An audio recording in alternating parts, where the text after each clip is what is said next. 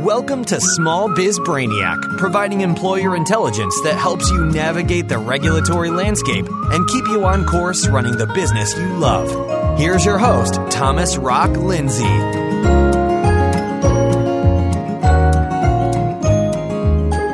Hey everybody, welcome to episode 132. This is OSHA Claim Reporting Retaliation and Post-Accident Drug Testing Rules, Part 1.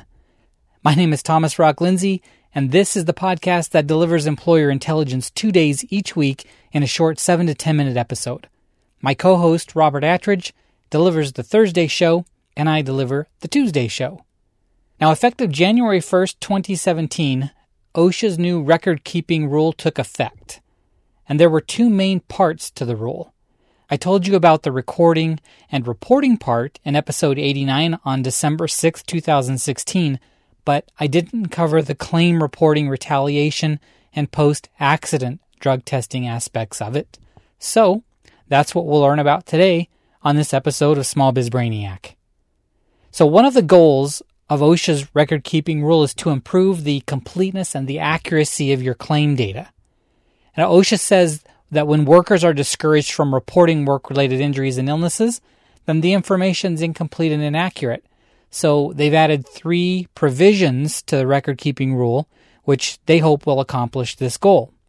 So remember on episode 130 when I went on a little bit of a rant about the many ways that new laws are created? Well, this is a great example. The record-keeping rule adds new requirements and punishments to an existing rule, which is part of an existing law, thereby expanding the law, which is the same thing as creating new laws. Well, here are the 3 provisions. Now, the first one wants to make sure that your claim reporting procedures are reasonable so they don't deter or discourage your employee from reporting a work-related illness or injury. And the second one forces you to let your employees know that they have a right to report a claim without you taking any sort of negative action against them, in other words, retaliation. And then the third provision actually prevents you from retaliating against your employee for reporting a claim. So even before the new record-keeping rule was implemented, you were required to have reasonable claim reporting procedures. And now the procedure is not reasonable if it would deter or discourage a reasonable employee from actually reporting a claim. Now, how's that for clear?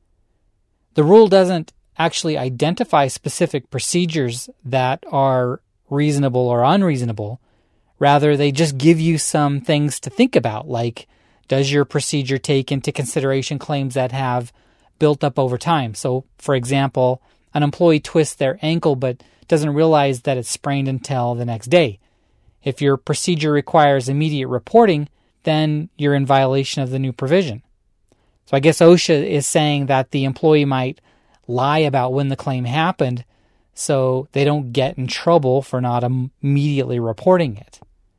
Now, another example of a violation is if you made reporting a claim so hard or so complicated that a reasonable employee would be discouraged because, say, you make them travel a significant distance to report the claim, or they have to report it multiple times to different levels of management. So we have what's a reasonable procedure, what's a reasonable employee think, and what's a significant distance. But don't worry, these things will become more clear as they get litigated. The second provision requires you to make your employees aware of the fact that they have a right to report the claim without retaliation. And you can comply with that provision by either posting the current version of the OSHA poster or by sending your employees an email or a letter. The OSHA poster says, quote, all workers have the right to raise a safety or health concern with your employer or OSHA, or report a work-related injury or illness without being retaliated against. End quote. So that new rule is pretty straightforward. Now, the third provision is another situation where there's a rule that already exists, but it's being expanded. The previous rule specifically prohibits you from retaliating against your employer for reporting a claim, but OSHA supposedly learned some new facts during the comment period for the record-keeping rule, which has caused them some concerns, and so they threw in this new provision to deal with that. Again, you already can't fire someone or discriminate against them for reporting a fatality, an illness, or an injury, but OSHA can't do anything about it if you do, unless an employee files a complaint within 30 days of the retaliation. Now, however, with this new rule, or this new provision, if OSHA finds evidence that an employee has been retaliated against, then they're able to cite you even if the employee doesn't file a complaint. And they call this new power an important new tool to ensure that employers maintain accurate records, because now they can protect workers where those workers won't speak for themselves. And there you go. That's the real change that I think OSHA was looking for. So what's an adverse action? Well, we don't know for sure. There's nothing specific in the rules, just some examples to hopefully help you out.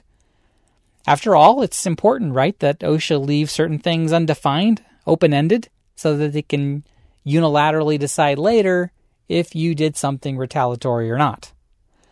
But we're out of time on this episode, so we'll have to get into those details on next Tuesday's show.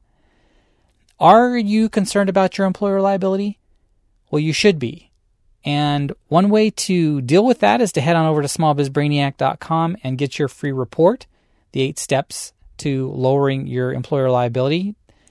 And if you have any questions about that or any other employer-related issue, don't hesitate to ask. You can do that from the website's homepage as well.